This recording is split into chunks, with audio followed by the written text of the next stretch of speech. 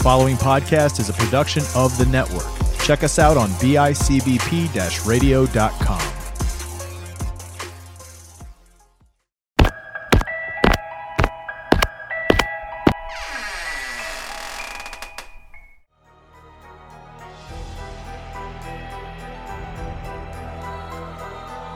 You're listening to Common Debauchery with your hosts, The Nightmare and Rotten Jack.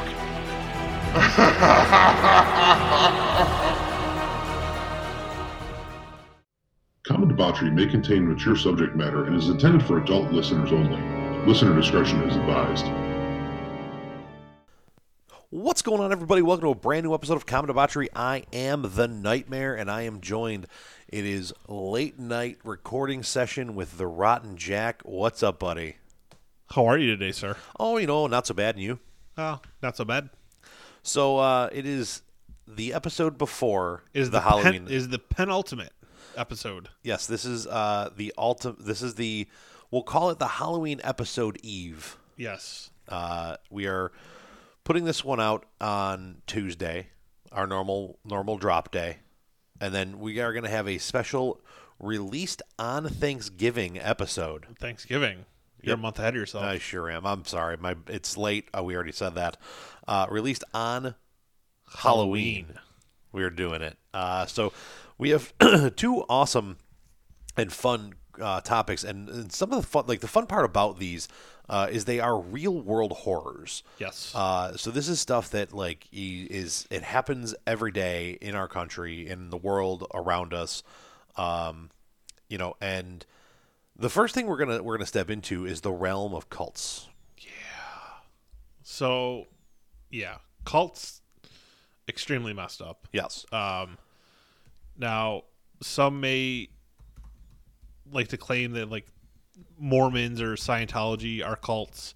We're not getting into that. That's with respect to people of those, faiths and beliefs. We're not going to step into that. We're going to focus more on like the crazy fucking cults that you hear about. So really, like, what this is when it comes to Scientology and Mormon, the Mormon Church or the Church of Mormon, however you want to call it. Is they are still a widely considered organized religion, where a cult is a system of religious veneration and devotion directed toward a particular figure or object. Those are more of a full tilt religious belief system, right? An organized religion, and they're actually somewhat considered religious entities the same way the Roman Catholic Church would be. Sure. So, and out of respect of the people who may or may not listen to us that do or may follow those different religious sects, we will not be discussing them in any way, shape, or form beyond this conversation. So, right. And that's really just out of respect for those. What we're really getting into here is the weird, nitty-gritty, deep, dark cult world. Yeah, when you think of cult, these are the things that you're going to think of. Yes. So, to start things off, we're going to start with the Children of God. Ooh. Or is this the Family International? It's Children of God / Family International. They've gone through a couple different name changes over the years. Most recently, I think it was 2014. 2004. They changed their name to Family International. Right. But formerly known as the Teens for Christ, yep. The Children of God, the Family of Love, the Family, and then the Family International. Yep. So they were formed in 1968 in California. Huntington Beach, California. Yes, by a guy named David Berg. Berg was a Christian and Missionary Alliance pastor. He started as an evangelical preacher. Evangelical? Yeah, evangelical. Who had a huge following of born-again hippies. Cool. They originally gathered in a coffee shop in Huntington Beach in Orange County. Then in 1969, after having a revelation that California would be hit by a major earthquake, he took and left Huntington Beach and took his followers on the road with him. They did some weird stuff. They recruited new people using something that Berg coined himself called flirty fishing. Cool. Basically, they would send... Going out and wiggling your worm for people, huh? Yeah, exactly. Yeah, giggity. They would send attractive young females that were their members out to like the fishing spots and stuff like that, Right. completely naked, Ooh. and basically entice guys to sleep with them, and then say, hey, join my cult. pretty much like they'd get them basically hooked on them, like, hey, we'll keep sleeping with you, just come join our little group here. Yeah, and they used sex to show God's love and mercy. Yes. And like, so basically saying, like, this is God showing you the way Right. to my pants. Yes. The pants way. The way that they viewed sex kind of leads us into some of the darker stuff. Right. Allegedly, the Children of God or Family International, whatever you want to call them, they allegedly opposed anti-pedophilia laws. That's no bueno. We don't like that. Definitely fought against those. According to some former members, having sex with children was not only permitted, but was thought to be a divine right. Well, that's real fucked up. Yeah. They changed their name to Family International in 2004. They still exist today, operating in 80 countries, although they no longer permit sex between adults and children. Oh, so that's a good thing. Thank God. Yeah, right? There really wasn't a whole lot about this group other than this stuff that I have here, just because they're a fucked up cult. Right. But they weren't like the murderer type of cult.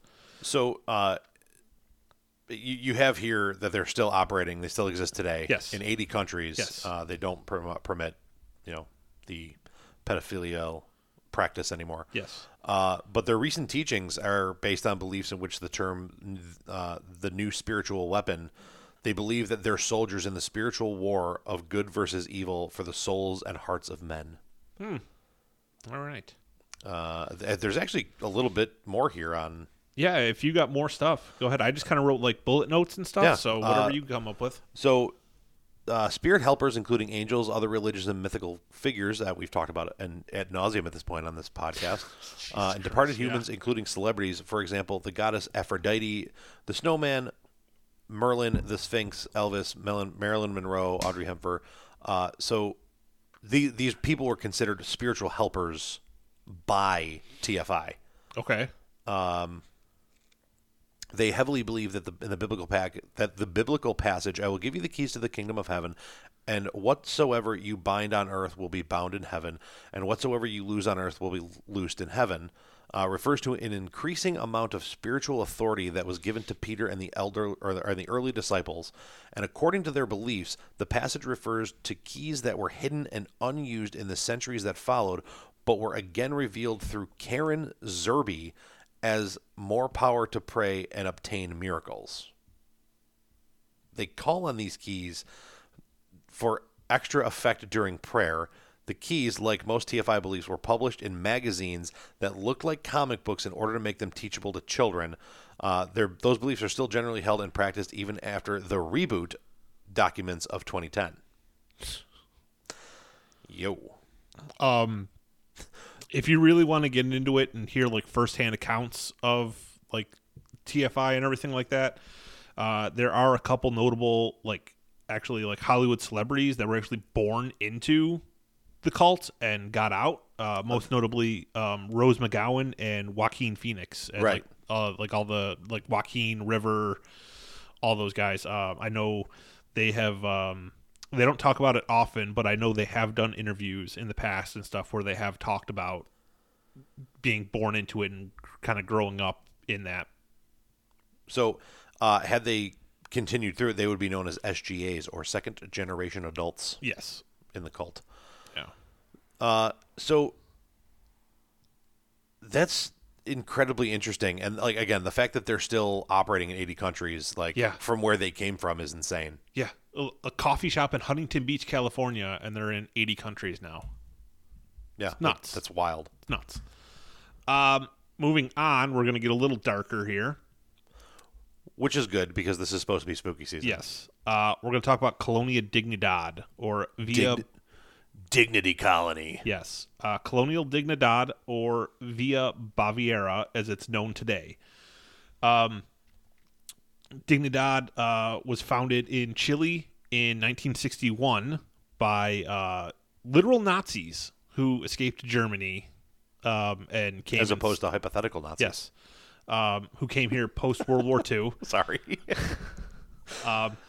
Their founder, Paul Schaefer, was actually a fugitive from West Germany facing child sex abuse charges. Weird. Seems to be a... That's not a theme at all. Theme, yeah. He arrived there with about 70 followers and allegedly kidnapped children. Okay, so we're off to a good start. Nazis, sex abuse charges, kidnap kids. Sweet. Okay. Basically, Schaefer made a deal with the Chilean government, who was in a dictatorship at that time. Right. That he would be given asylum in return for allowing the dictator. Hang on, I have Pinochet. Yeah. He would be given asylum there for allowing the dictator to basically use the site as a secret detention and torture camp for political detainees. This place was completely surrounded. It was basically a military camp from the get-go. It was surrounded by barbed wire. It had watchtowers and, secret weapons caches all over the place.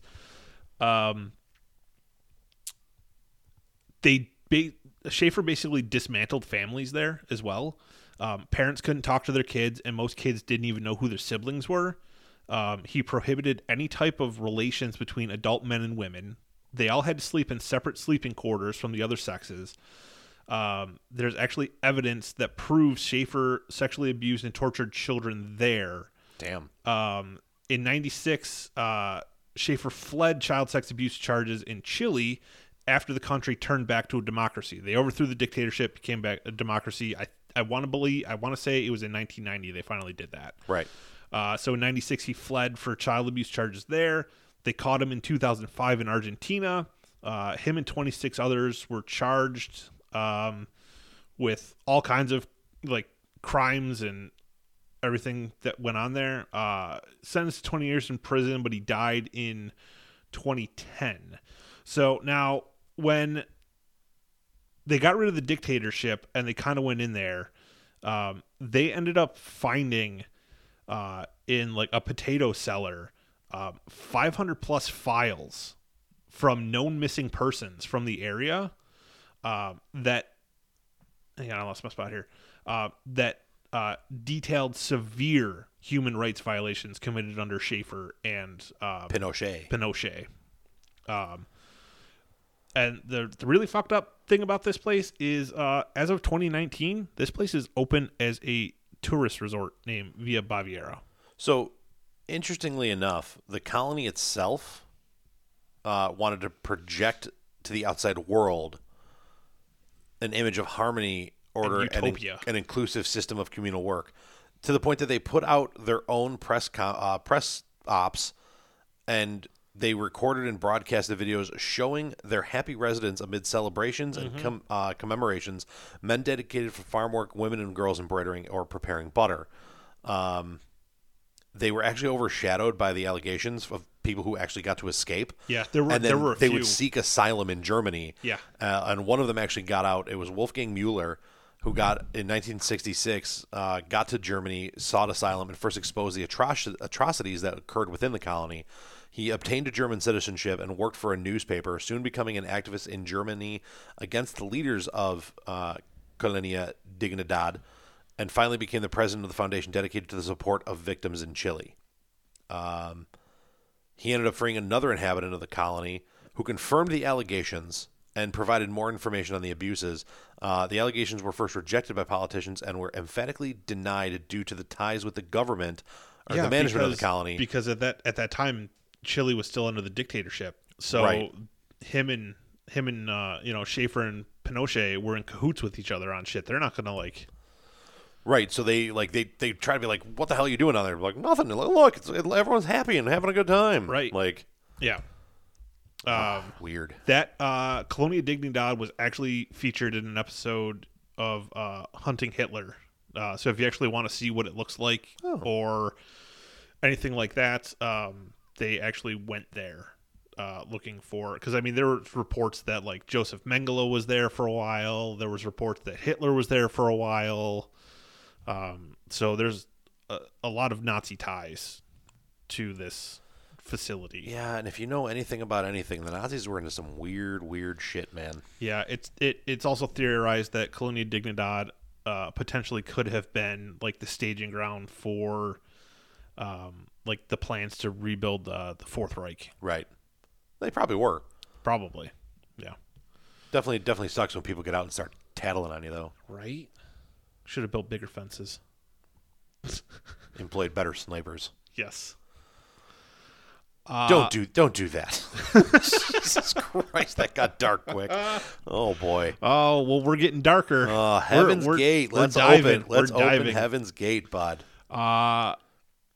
So Heaven's Gate, formed in 1974 by Bonnie Nettles and Marshall Applewhite. People today that like to talk about it like to call it a UFO religion. So you know it's a good thing when the history of this starts with began his foray into biblical prophecy in the early 70s. Yeah. Jesus Christ. Basically, the way this boils down to is that on March 26, 1997, 39 bodies, including Applewhite, were found in a San Diego house. Okay, that's how it ended. Right. Let's rewind a bit and figure out how we got there. So, Applewhite believed that a spaceship following the Hale-Bopp comet would take them to, quote, another level of existence above human after their deaths. So, he convinced 39 other people, 38 other people in his group, to commit ritual mass suicide together. Because if they died when the comet was at its closest point to the Earth, right, that spaceship was going to pick them up and take them on to the next level. Yeah. Sounds good to me. Yeah. So they took phenobarbital mixed with applesauce or pudding. Well, I mean, if you're going to go, may as well go with a good snack. Right. You know, applesauce and pudding, yeah. Duh. Toss that in some potato salad. Let's get to work. Yeah. They then washed all that down with vodka. Ooh. And then tied plastic bags around their heads to induce asphyxiation. Ah. Yes. So you're getting all jacked up on phenobarbital and vodka, and then asphyxiating yourself, which we all know can have other effects on the body. Which is like, what a weird way to do this. Right. Well, let's be honest; they were not all in their right minds. Hey, clearly, listen. At least they went dressed well. With the black sweatshirt, like the full black sweatsuits, brand new Nikes, and armbands that read Heaven's Gate Away Team. I get a kick out of that one. With I'm not gonna lie. With a $5 bill and 3 quarters in their pockets. Yeah, someone one of the articles I read said that the significance of that was that's what they always left home with in their pockets, like when they went to work or something. Right. Like $5 for like bus fare or lunch or whatever, and then like the 3 quarters were to like make payphone calls and shit like that. That makes sense. So basically they theorized that all these people died in 3 groups over 3 days based on the way that the bodies were found. Because I just read one of your notes on this. This is awesome. How far down? Oh, not far. Just keep going. Okay. So they theorized that they died in 3 waves over 3 days because the way the bodies were found, that once a member was dead, a living member removed the bag from their head, posed the body neatly on their bed with their faces and torsos covered in a purple cloth for privacy. Duh. Applewhite is presumed to be the third last one to die, and that's theorized because two bodies were found not posed with the bag still on their head, and no cloth draped over them because there was nobody left to Right. do that stuff for them. So at the very least, Applewhite was the third last one to die, because the other two offed themselves together after everybody else was gone. Sure. I don't understand the cults with like the mass ritual suicide. Like I So, don't get this- it. so I've we'll- never believed in anything that much. But so we'll talk about this when we get to the end, because there's some very interesting like psychology behind this. So we'll get there. I'm confused. Like, so how were there two surviving members? Did they just decide not to eat the pudding? Yeah, I think it was. They didn't really say how they were surviving. I don't know if they were just members of the group and just didn't participate in this, or what the deal was. I know what note you were looking at. So the two surviving members stated that the uniforms were to represent unity. And the Nikes were because the group got, and I quote, a good deal on the shoes. Yeah, that is a direct quote from the survivors. They got a good deal on the shoes. That's why they were wearing the Nikes. That's They were Nike fantastic. Decades, Duh. to be precise. Guess what's going to be on? Guess what's going to be on the artwork for this episode? I'm pair going to of find Nike a pair. Decades? I'm going to find a pair of Nike. They're Decades. black and white, by the way. Sweet. They're Even black and better. white Nike Decades because they got a good fucking price on Got them. a good price on them because they're the stock. They're the stock version. Right. You know what? Oh my I God. laughed. I laughed pretty fucking good when I read that too. Yeah, like really, like- that's why they chose those shoes. Got to be practical, bro. You can't be spending like you're going to die. You're You gotta be off frugal yourself. with your money. Oh man, this fucking guy. Yeah. So That moving fucking on. that fucking mug. Yeah. We got the Manson family. I mean, there's really not much to go in depth with on the Manson family. They were formed in the late 60s, early 70s in California. He had like 100 plus followers. They were all habitual hallucinogenic drug users. They were all using LSD and shit. And here's they were a commune, Yeah. so they all lived together and Yeah. like worked together. They were a gang, yeah. and they were a cult. Yeah. Oh, Yeah. Jesus! They literally believed Manson was a manifestation of Jesus Christ. Manson believed that, Yeah. Well, his followers believed it too. right? Really, the only thing that they're really well known for is the 1969 murder of Sharon Tate and 4 others. Right. They were also charged with multiple other murders and assaults. There was one other kind of like high-profile one that allowed them to link the group to Sharon Tate and this other one, but it was a name that I've never heard of before, so Right. I didn't really write it down. They claim that the reason for all of Manson's actions were he wanted to start a race war. Right. That was simply it. He wanted whites and blacks to fight, and he didn't care how he went about doing it. This is just the way he particularly went about trying to incite said race riot. Manson himself was charged in 1971 with 7 counts of first-degree murder, 1 count of conspiracy to commit murder. He was given the death sentence, but it was reversed to life without parole in 1972 after California abolished the death penalty, Right. which he actually survived until just a few years ago. He just died in prison in 2017. The four other defendants in like the Sharon Tate case were all charged. Were all given guilty verdicts. They were each charged with 27 counts. It Yeah. didn't specify what counts or what. They each had 27 counts against them. They all got charged guilty on all of them. Yeah, they basically charge this as a hive mindset. Yeah. Like they didn't just charge him and then like Yeah. varying degrees. If you were involved, you got everything because Yeah. you were part of it. Yeah. Like you 100% any one of you could have walked away and stopped this and you didn't. So you're 100%. all guilty. If one's like if one goes, all go. Right. There is some debate as to whether Manson ever actually killed anyone himself. That is one of the things I can tell you by having watched a lot of documentaries, learning about this in school, and so on and so forth. that is his main claim and why he appealed multiple times. times. Because he never pulled the trigger. He never stabbed anyone. He never personally killed anyone. He basically came out and said he was never there. He was never part of it. He never, and like if people chose to misinterpret things he said and decided to go do these things and claimed it was on his behalf, that's not on him. Right. I cannot be responsible. Like, a lot of it was, I can't be responsible for, like, if you turn got around, 100 followers and Right. 10 of them go off and commit crimes. I mean, he said flat out in one of his interviews that if I turn around and say the sky is blue and you interpret that as I should go kill this Right. person, that's not on me. Like, I can't be held responsible for other people's actions. And he fought until the day he died that he should not have been in jail. And if you watch some of, this dude Listen, gives me- we're not advocating for it. We're just playing devil's advocate here.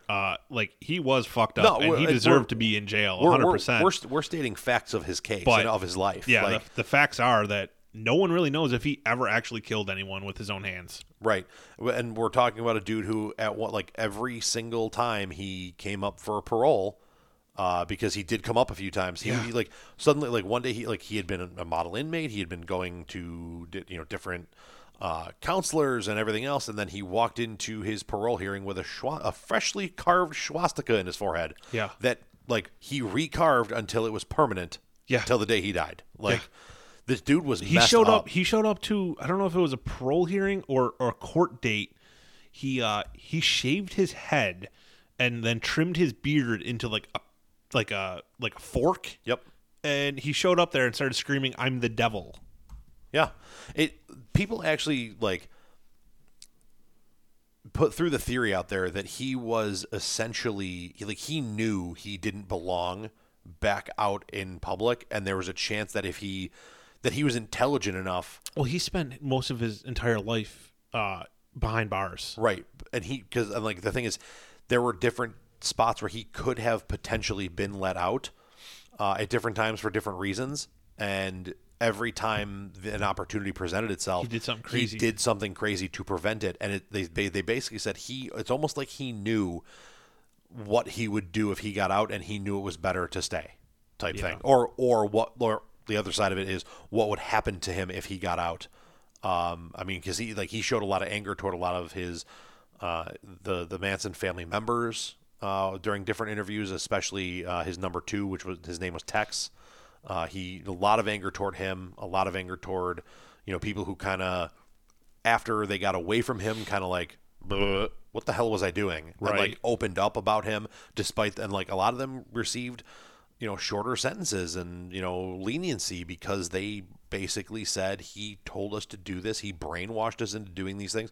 He basically kept us high off our asses on hallucinogenic drugs and made us believe things that weren't true. Right. And which is why he was the only one that really served as long as he did until Yeah. the day he died, and everybody else at some point or another, I believe, got out. But Yeah. so tell me about the Branch Davidians.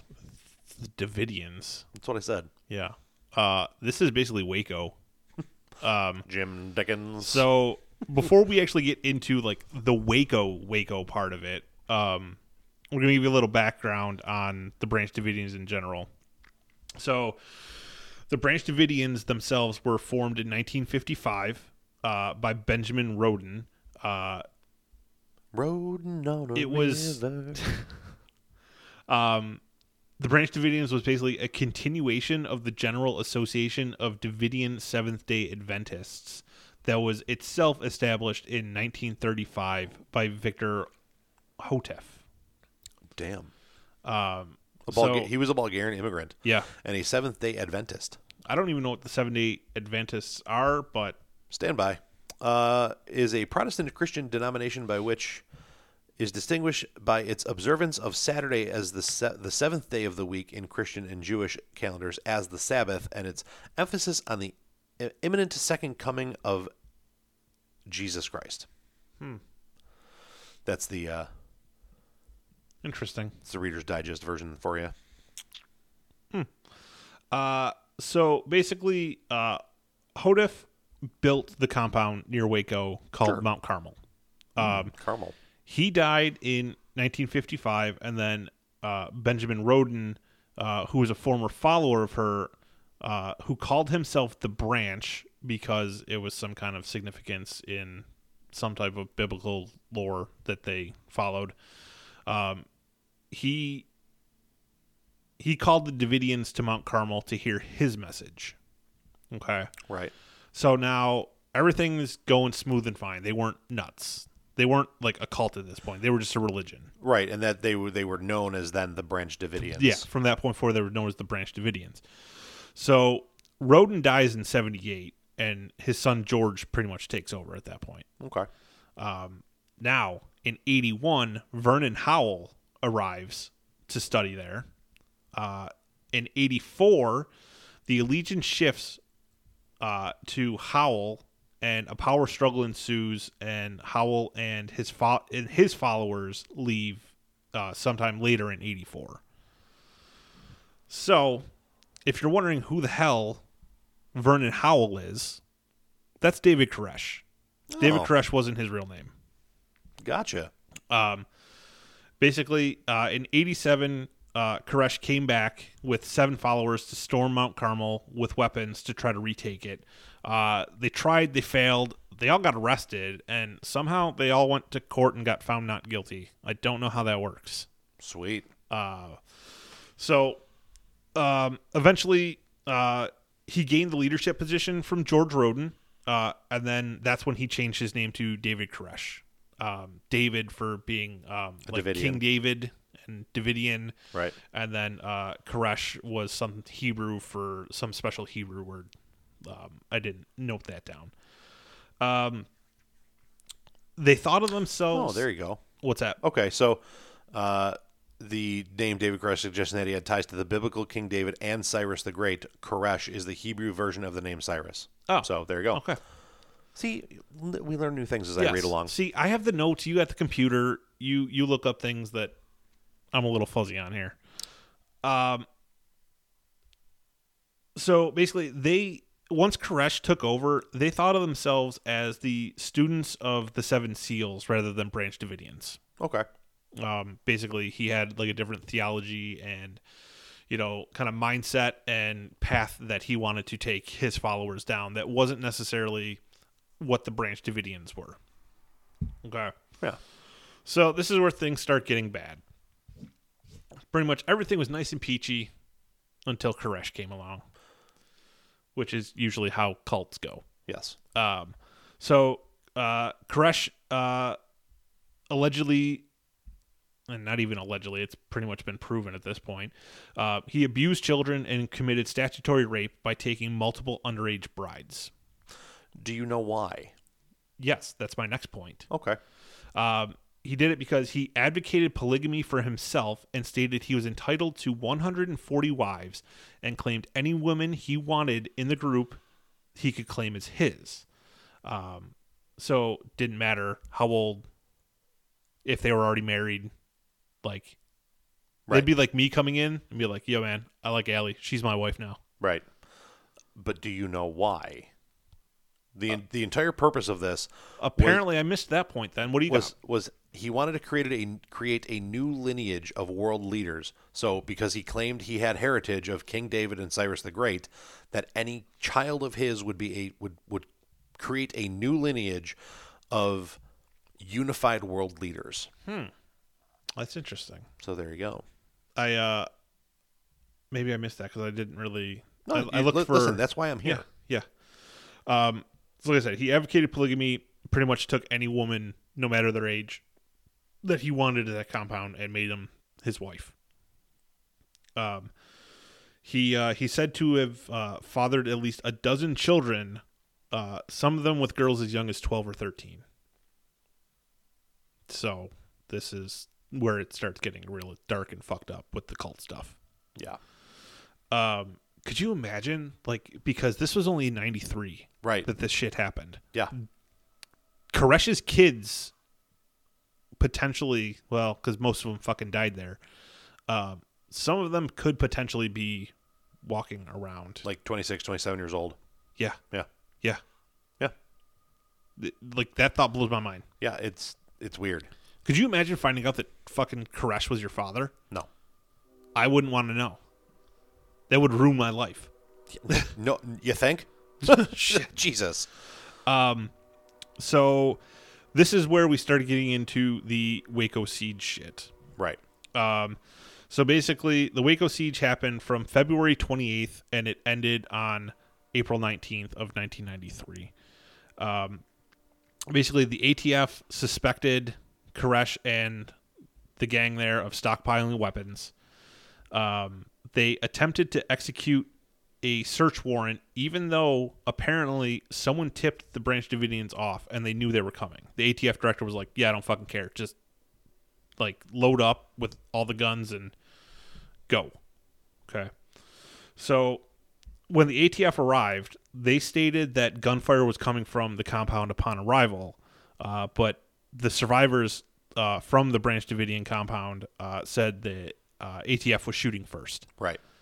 So there's some debate as to who shot first, Han or Greedo. You know, the same idea. right? So right off the bat, Koresh was wounded. He was shot in like the hand, the stomach, everything. So Good. he's pretty much down for the count. Fantastic. Like he's not dead, but he's pretty well messed up. It couldn't happen to a better guy. Right? Yeah, it's such a poor situation to happen. You know. Right. So an ATF agent was killed trying to enter a window on the roof. Another shot in the head trying to retreat. That's where shit really kind of kicked off. So apparently this firefight went on for about 45 minutes. Yep.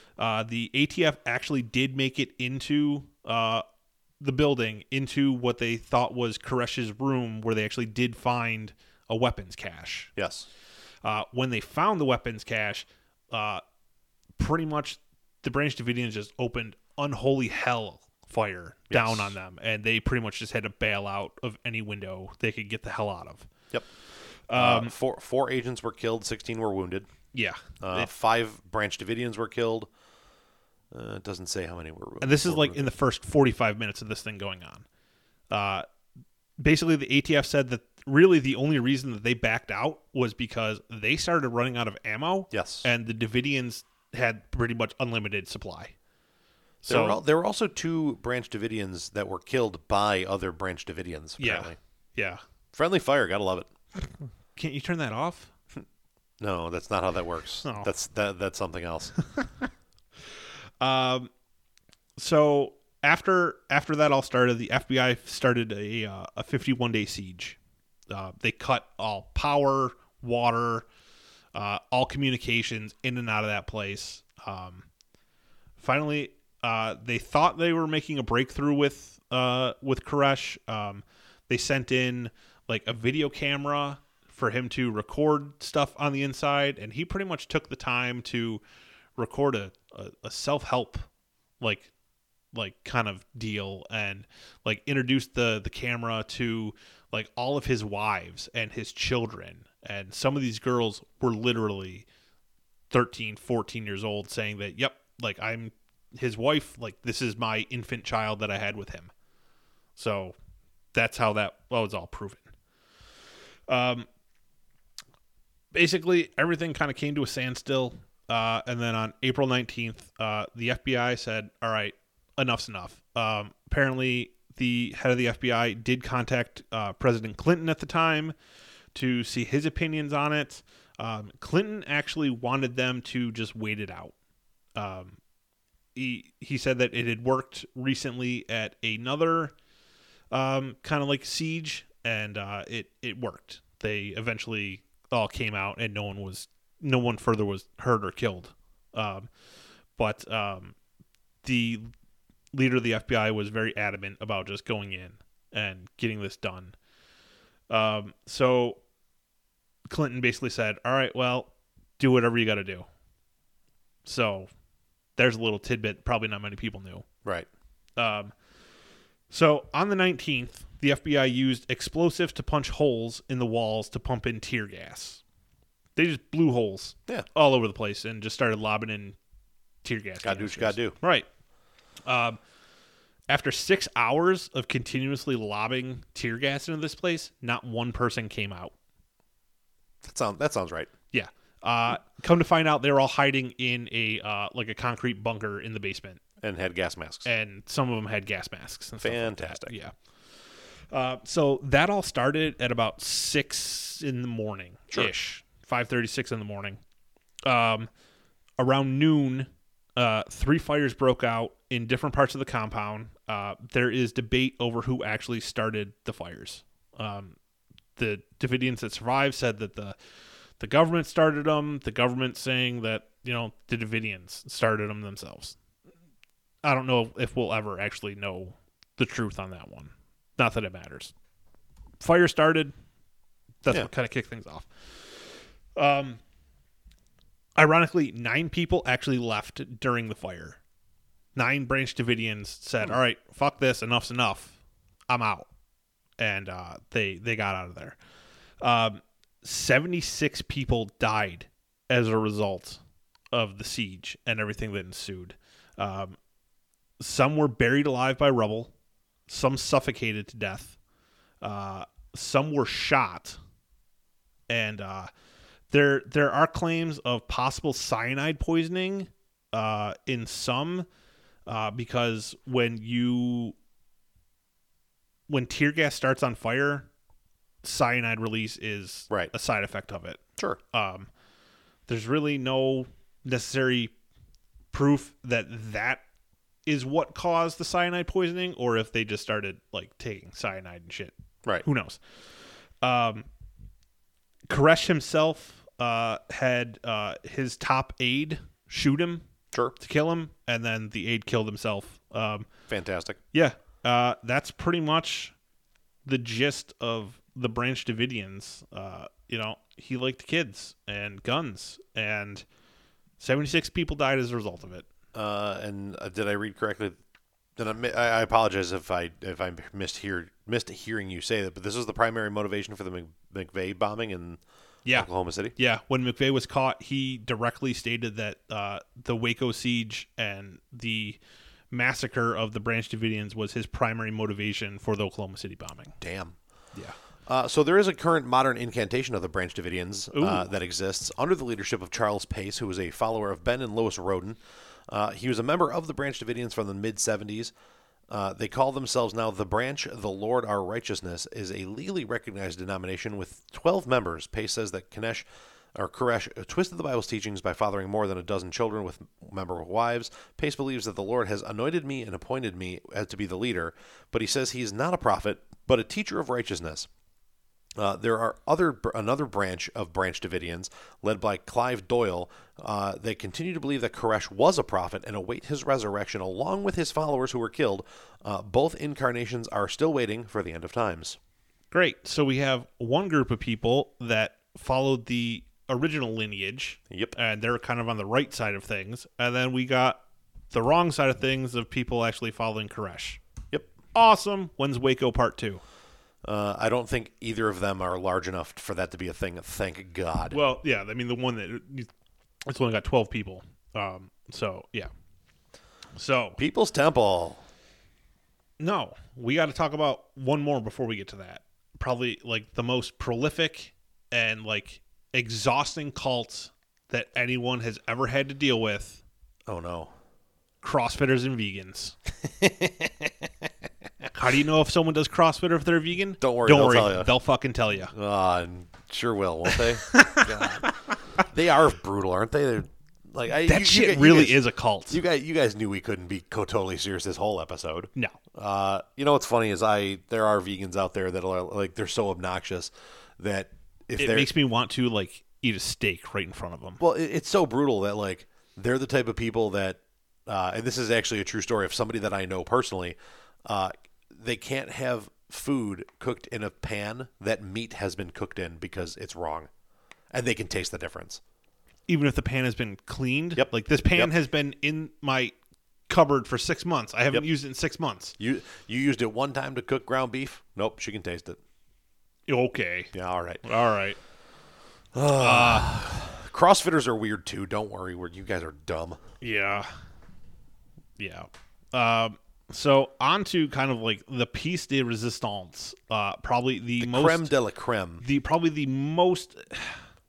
If the Branch Davidians in Waco aren't the most well-known cult, of all time out there, it's definitely the People's Temple. They are probably tied for number one for the most recognizable. And you might not understand what I'm talking about with People's Temple. But you will. What comes to mind when I talk Jonestown? Don't drink the Kool-Aid. Reverend Jim Jones. Yes.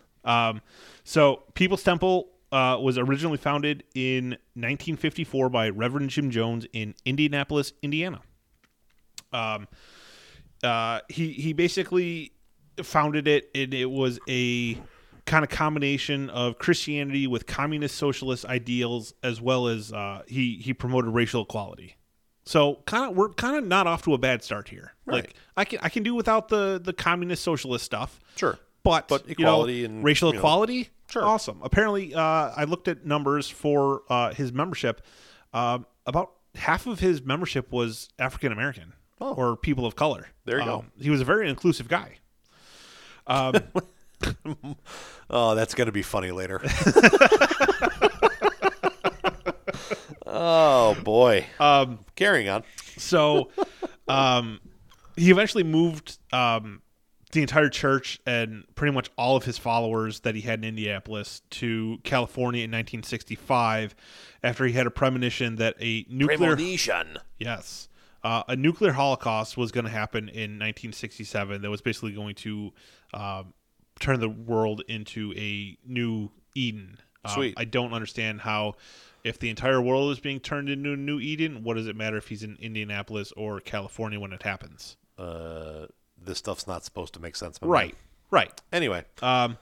So they moved to California in 65. They were there for quite a long time. Sure. In 77, they moved to Guyana. I don't know how to pronounce the name of this country. Let's call it guano in South America. South American country. They moved there in 77. Plans had actually been in progress to build a temple there since 1973 or 1974. But they definitively moved there in 77 to escape pressure from media investigations detailing allegations of abuse by former members. Cool. Yeah. That's, and listen, when you if you're planning on starting a cult, don't. But if you are and you do, don't. But if you are and you do anyway, Don't abuse your people. Letting people out if you abuse them is what gets you caught. Yeah. That's probably, just, pro tip. Yeah. Not that I'm a pro, but just, we're doing this episode. Right. You let people out, that's what gets you in trouble. Snitches get you stitches. Right. At that point. Right. So in 77, he pretty much took his entire delegation to this South American country. It became very overcrowded due to the mass migration from the States. 900 people came over. Over 900 people were there in 1978.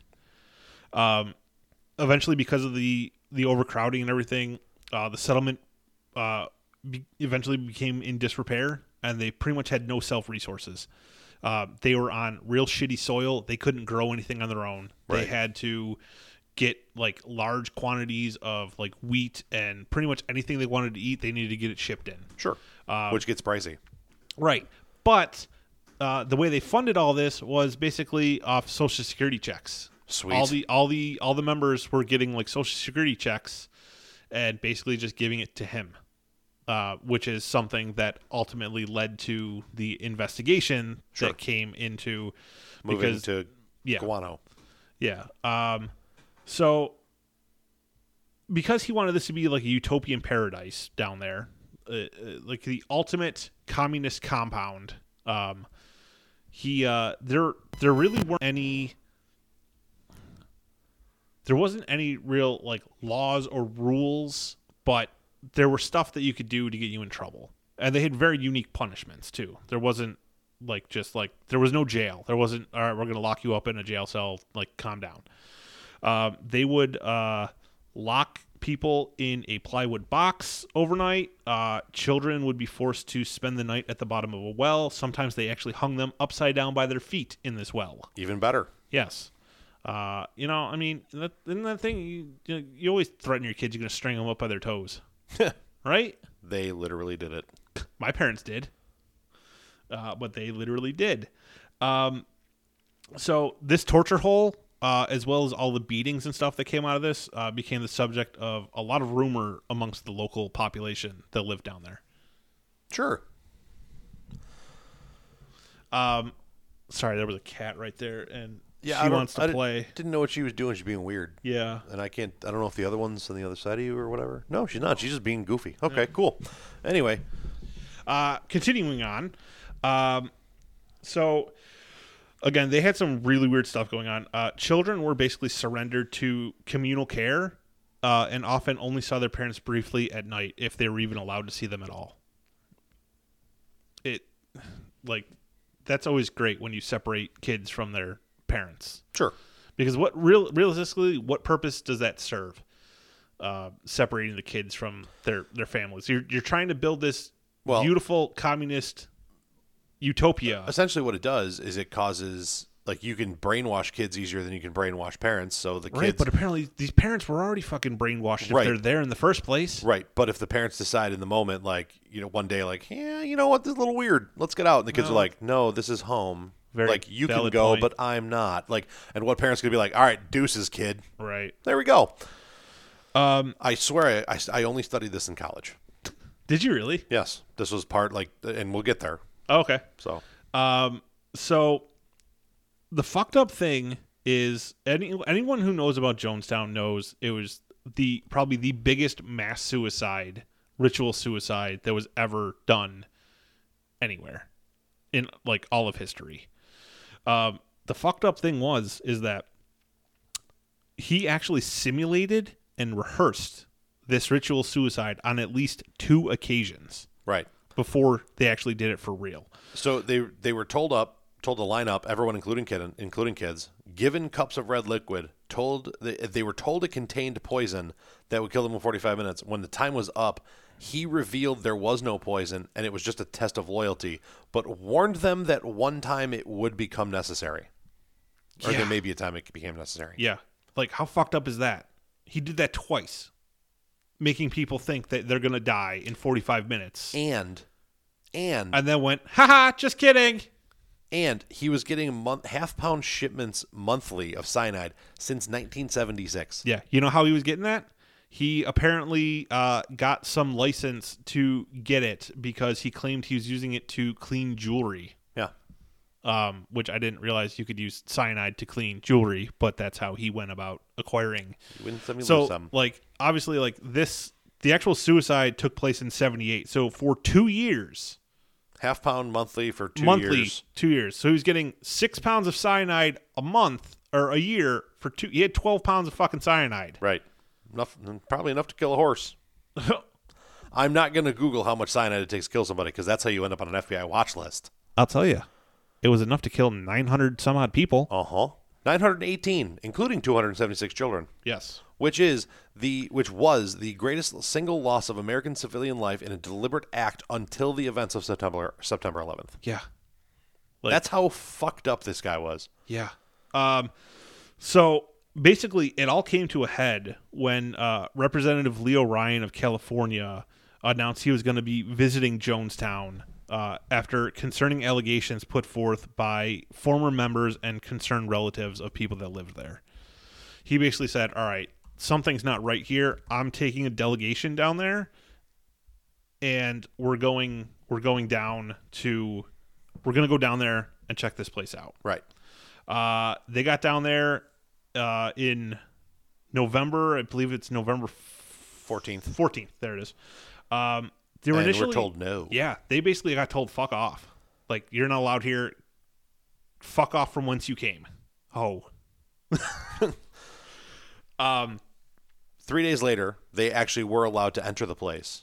And it looks like 2 people passed someone in the group notes asking for help to get out. And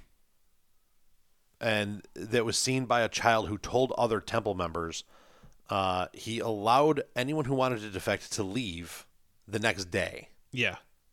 So from all the reports, like, this, when they did finally let them in, it was a very pleasant experience. The people said that it was a little weird. They could tell something was off, but Right. there's really nothing outwardly nothing you could wrong see. there. Like, Which you would have to imagine that if somebody was doing the stuff that this guy was doing, like, you're going to hide it well. And it's about like, okay, no, we're not letting you in. 3 days later, well, guess what? It probably took 3 days to get your shit in order. Like, all right, nothing out of the ordinary. Everything looks normal. We're just a commune living in yeah, peace. right. Yes. Hello, welcome in. We knew you'd come. A couple people passed the notes. A kid saw it and snitched on him. Snitches, I tell you. and Somebody then- tried to stab the guy, the representative from California. Yeah, so the next morning, I believe it was 19 people got on a dump truck to head to the airport, and the representative, Leo Ryan, stayed behind to kind of like process and see if there was anybody else that wanted to go. While he was staying behind, some guy tried to stab him, and someone else was like, all right, bro, like, you gotta go. You're not going to survive. It's not safe here for you anymore. You gotta go. Yeah, you're not going to survive. You stick around. So he left. He got on the dump truck and went to the airport with the rest of the people after that. Because it was like right as the dump truck was pulling off. Right. Like, the dump truck wasn't more than like 50 feet down the road, and Yeah. they tried to stab this guy. So they originally only had like a 19-person plane to take everyone back because they weren't expecting so many people Right. to like defect, to want to leave. So they actually had the U.S. Embassy arrange for a second 6-passenger like Cessna. Yeah. So they got to the airport. They had to wait because the planes weren't there. Plus, it took a little time to arrange the extra plane on the Cessna. Sure. While they were leaving the compound, a man named Larry Layton, who was the brother of one of the people who was defecting. Sure. Who was a very well-known like loyalist of this temple. Oh, hell yeah. He absolutely demanded that he wanted to leave with his sister, and he was going. Like, there was no ifs, ands, or buts. He was leaving with his sister. All the people that were leaving were like, what the fuck? Like, no? Can someone, like, not allow this to happen? Right. Because it went really bad. Because he got on the first plane to attempt to take off. It was the 6-passenger Cessna. As soon as it taxied down the runway, he pulled out a pistol and started shooting everyone inside that Cessna. Yep. He pretty much wounded almost everybody on that plane. Until they were able to disarm him Yeah, his gun when misfired. the gun misfired. Yeah, misfired, and they Thank disarmed God. him. Eventually, Thank God for user error. right. That plane actually took off. All those people survived. Right. And he later was tried and convicted of all kinds of shit in the U.S. I hope they beat the tar out of him the whole plane ride home too. Right? Can you imagine? Well, I mean, if you were shot, I would. I mean, Listen, my I adrenaline don't. would I probably don't be- care. Right. I would find ways to muster the energy to beat the piss out of that dude. Well, Right. like gunshot wounds and all. I'd be like, I don't know, drag me over there so I can beat him. Yeah. Like, So while that was all going on at one end of the runway, Representative Ryan and the rest of his delegation and anyone else that was left was boarding the second plane. the second plane, the 19-passenger plane. As they were getting on that, a group showed up with a tractor that was pulling a trailer, not like a tractor trailer, like Right, a a literal tractor fucking farm tractor. pulling probably like a hay wagon. Right. They got out and the shoe sting started. Right. Gotta love when the shoot sting starts. Yeah. Ryan was shot. The representative from California was killed after being shot 20 times. Yeah. 4 other people died with him, and 9 others were injured. Yeah. 20 times they shot this fucking guy. I mean, do you blame them? They probably had they were going after him. Right. Like, you're the reason this is Do happening. you know why they were going after him? Probably because people left because of him. No. They thought that he was going to go back and tell the U.S. delegation in the States that this is a horrible place full of horrible things, and like the U.S. government needs to insert themselves immediately and resolve this crisis. Right. He wasn't. No. He actually said before he died to one of the survivors that, you know, this place is a little weird. I wouldn't want to live here, but like None of these, each their own. To each their own. Like, none of these people are necessarily being forced to live there. Right. Anybody who, like, the group who wanted to leave left. Like, right. They could have left. They could have. Yeah, like, he wasn't gonna like say anything terribly bad, but they went off the deep end and thought he was gonna basically get them all shut down. So they went after him. Right. Him, 4 others were killed. 20 times they shot this guy though. Yeah. Yeah. Like, that is overkill. You really wanted this motherfucker dead. Yeah. That is double tap times 10. Yeah. So apparently after this dude left, they immediately started preparing a large metal tub of grape Flavor Aid, which is the confusing thing because everyone the quote is always don't drink the Kool-Aid. When they didn't even have Kool-Aid, it was Flavor Aid. Why did the other cult wear the black Nikes? Because they got a good deal on them. Right. Why did they drink Flavor Aid? Because it's cheaper than Kool-Aid. Oh yeah. Right? Like my biggest thing would be like, that's comedic gold. Right.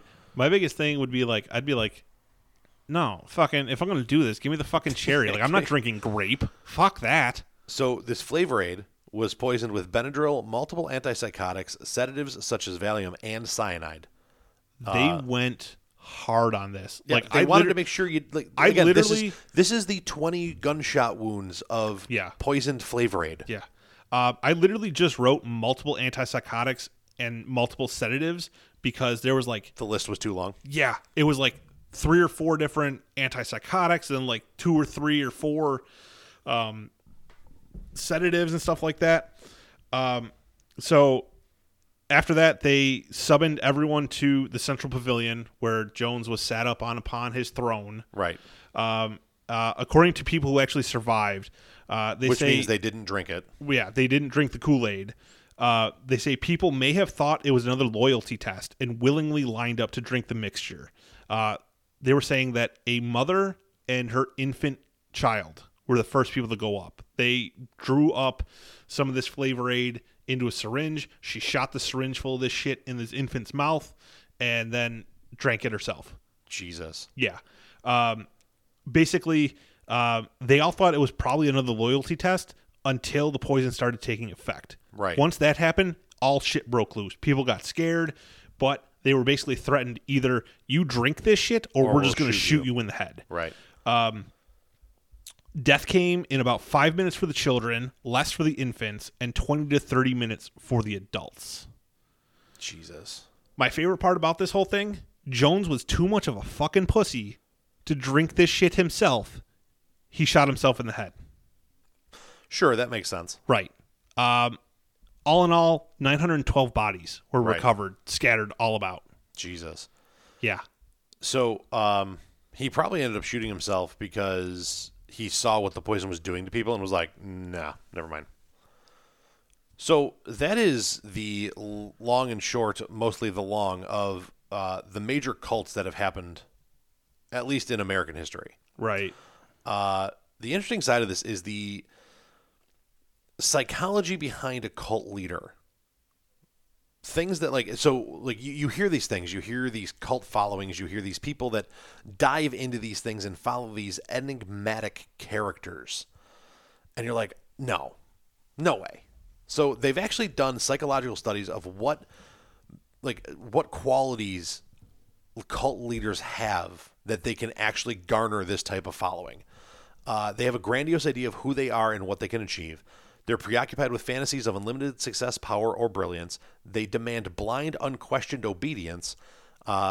They require excessive admiration from their followers and outsiders. The outsiders part is usually what ends up getting them undone. Yeah. They have a sense of entitlement, expecting to be treated as special at all times. They are exploitive of others by asking for their money or that of relatives, putting others at financial risk. They're arrogant and haughty in their belief and are in their behavior and attitude. They have an exaggerated sense of power or entitlement that allows them to bend rules and break laws. They take sexual advantage of the members of the sect or cult. Sex is usually a requirement with adults and subadults as part of a ritual or a rite. They're hypersensitive to how they're seen or perceived by others. They publicly devalue others as being inferior, incapable, or not worthy. They make members confess their sins or faults, publicly subjecting them to ridicule or humiliation while revealing exploitable weaknesses of the penitent. penitent. So basically, you make them say everything that's wrong, and you use it they basically take mental notes in a way to Blackmail them later. to exploit you, to exploit your weaknesses. They ignore the needs of others, including biological, physical, emotional, and financial needs. They frequently boast of their accomplishments. They need to be the center of attention and do things to distract others to ensure that they are being noticed. Arriving late, using exotic clothing, over dramatic speech, or by making theatrical entrances. They always insist, or exits. Yes. Like shooting yourself in the head when everyone else around you is dying from poisoning. Yeah. They always insist on having the best of anything: house, car, jewelry, clothes, even when others are relegated to lesser facilities, amenities, or clothing.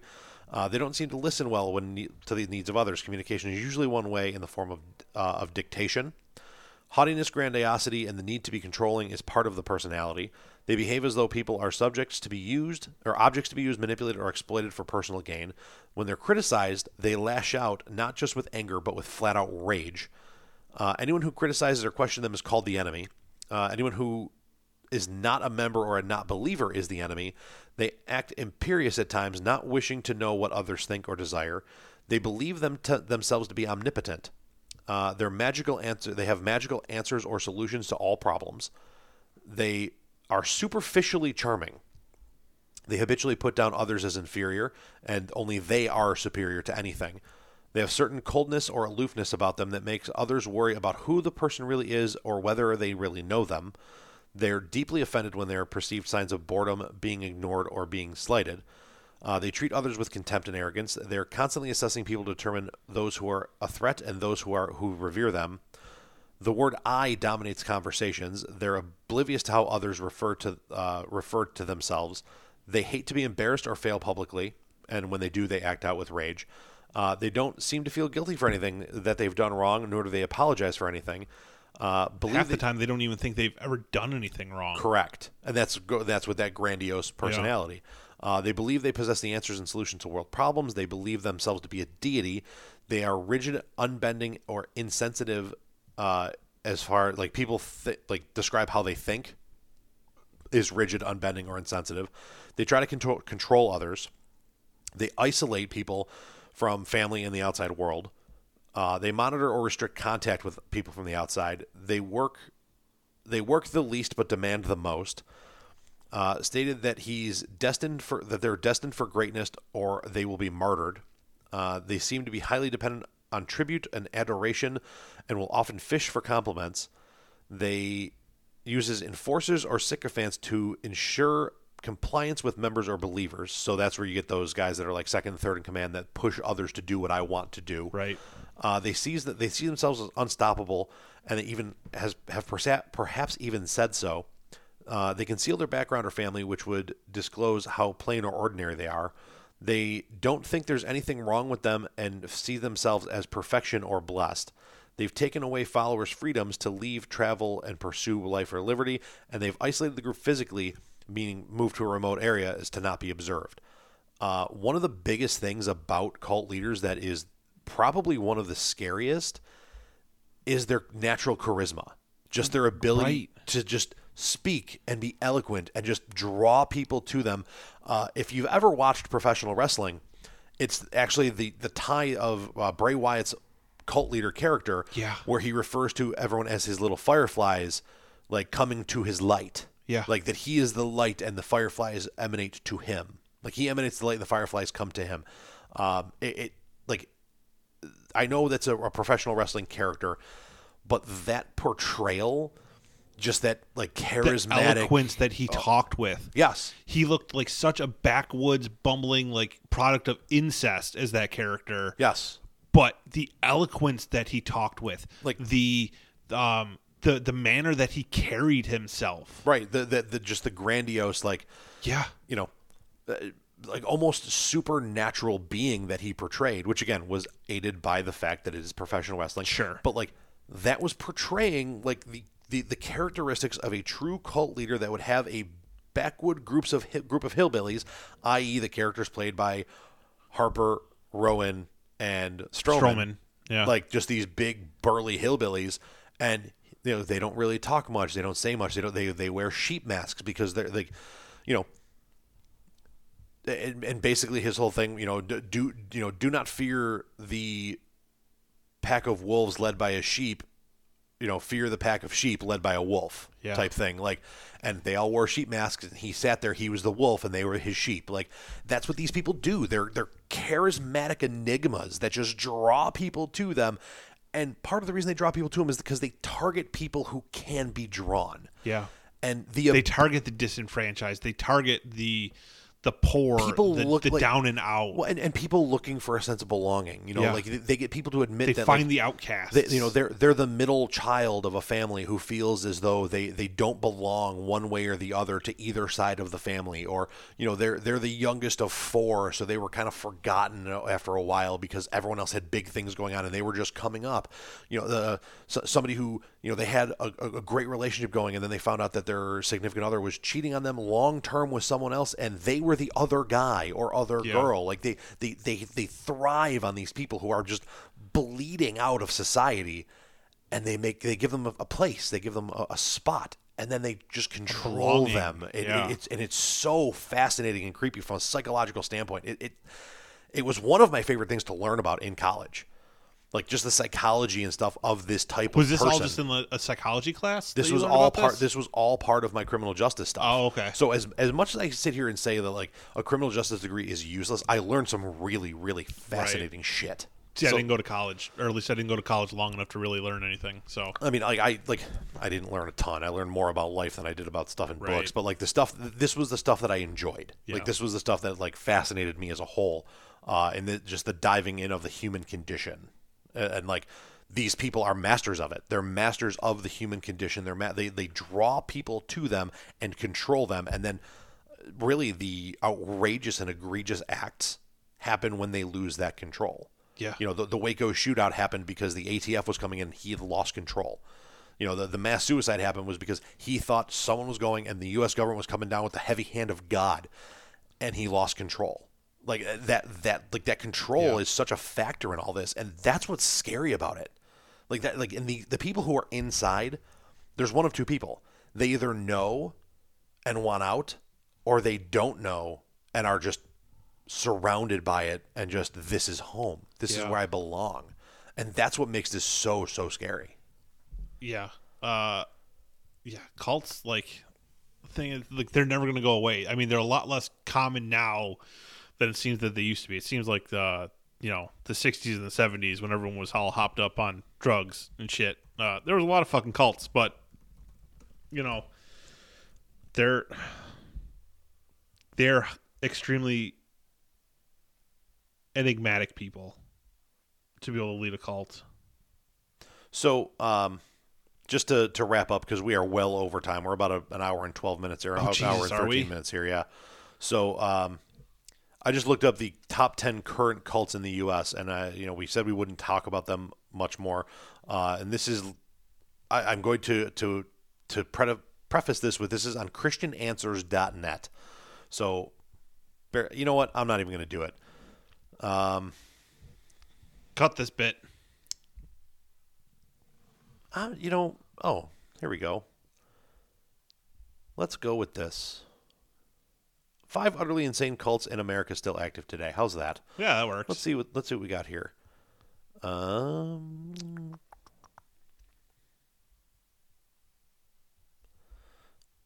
Raelism? I don't know what that is. No, never heard of it. New Mathra Verbidadaan, famous cults in America. The Kashi Ashram. So there are some. The Brethren. I mean, there was that most recent one, that Nexium, that was like the sex cult that the chick from Smallville got caught up in, because she was basically like the recruiter for the girls and shit. Right. Well, bottom line is that there still are some active. They're not nearly to this extent or this. But again, that doesn't mean, like, at some point, neither were these. So this is some scary, scary shit in modern day America and like recent history. So this was a fantastic and fascinating episode. I loved it. Yeah, this was a good time. I spent way too much time like researching this shit for this episode. I'm sure you did, and which is why we're going to split the task for our next one, which is serial killers. Yes, you have your list. I have mine. Yes, I have to find my list. It's somewhere. I have it. Okay, thank you. Because God knows I probably don't know where it is. So that'll do it for this episode of Common Debauchery. Common Debauchery, part of the BSCBP Radio Network, www.bscbp-radio.com/common-debauchery. You can find us on Spotify, Apple Podcasts, Google Podcasts, Amazon Music, anywhere else you get your podcasts from. Find us on Facebook. Just search Common Debauchery. Like, follow, share, subscribe, do all the fun stuff. And with that being said, I am the Nightmare. And I'm Rotten Jack. And this has been Common Debauchery.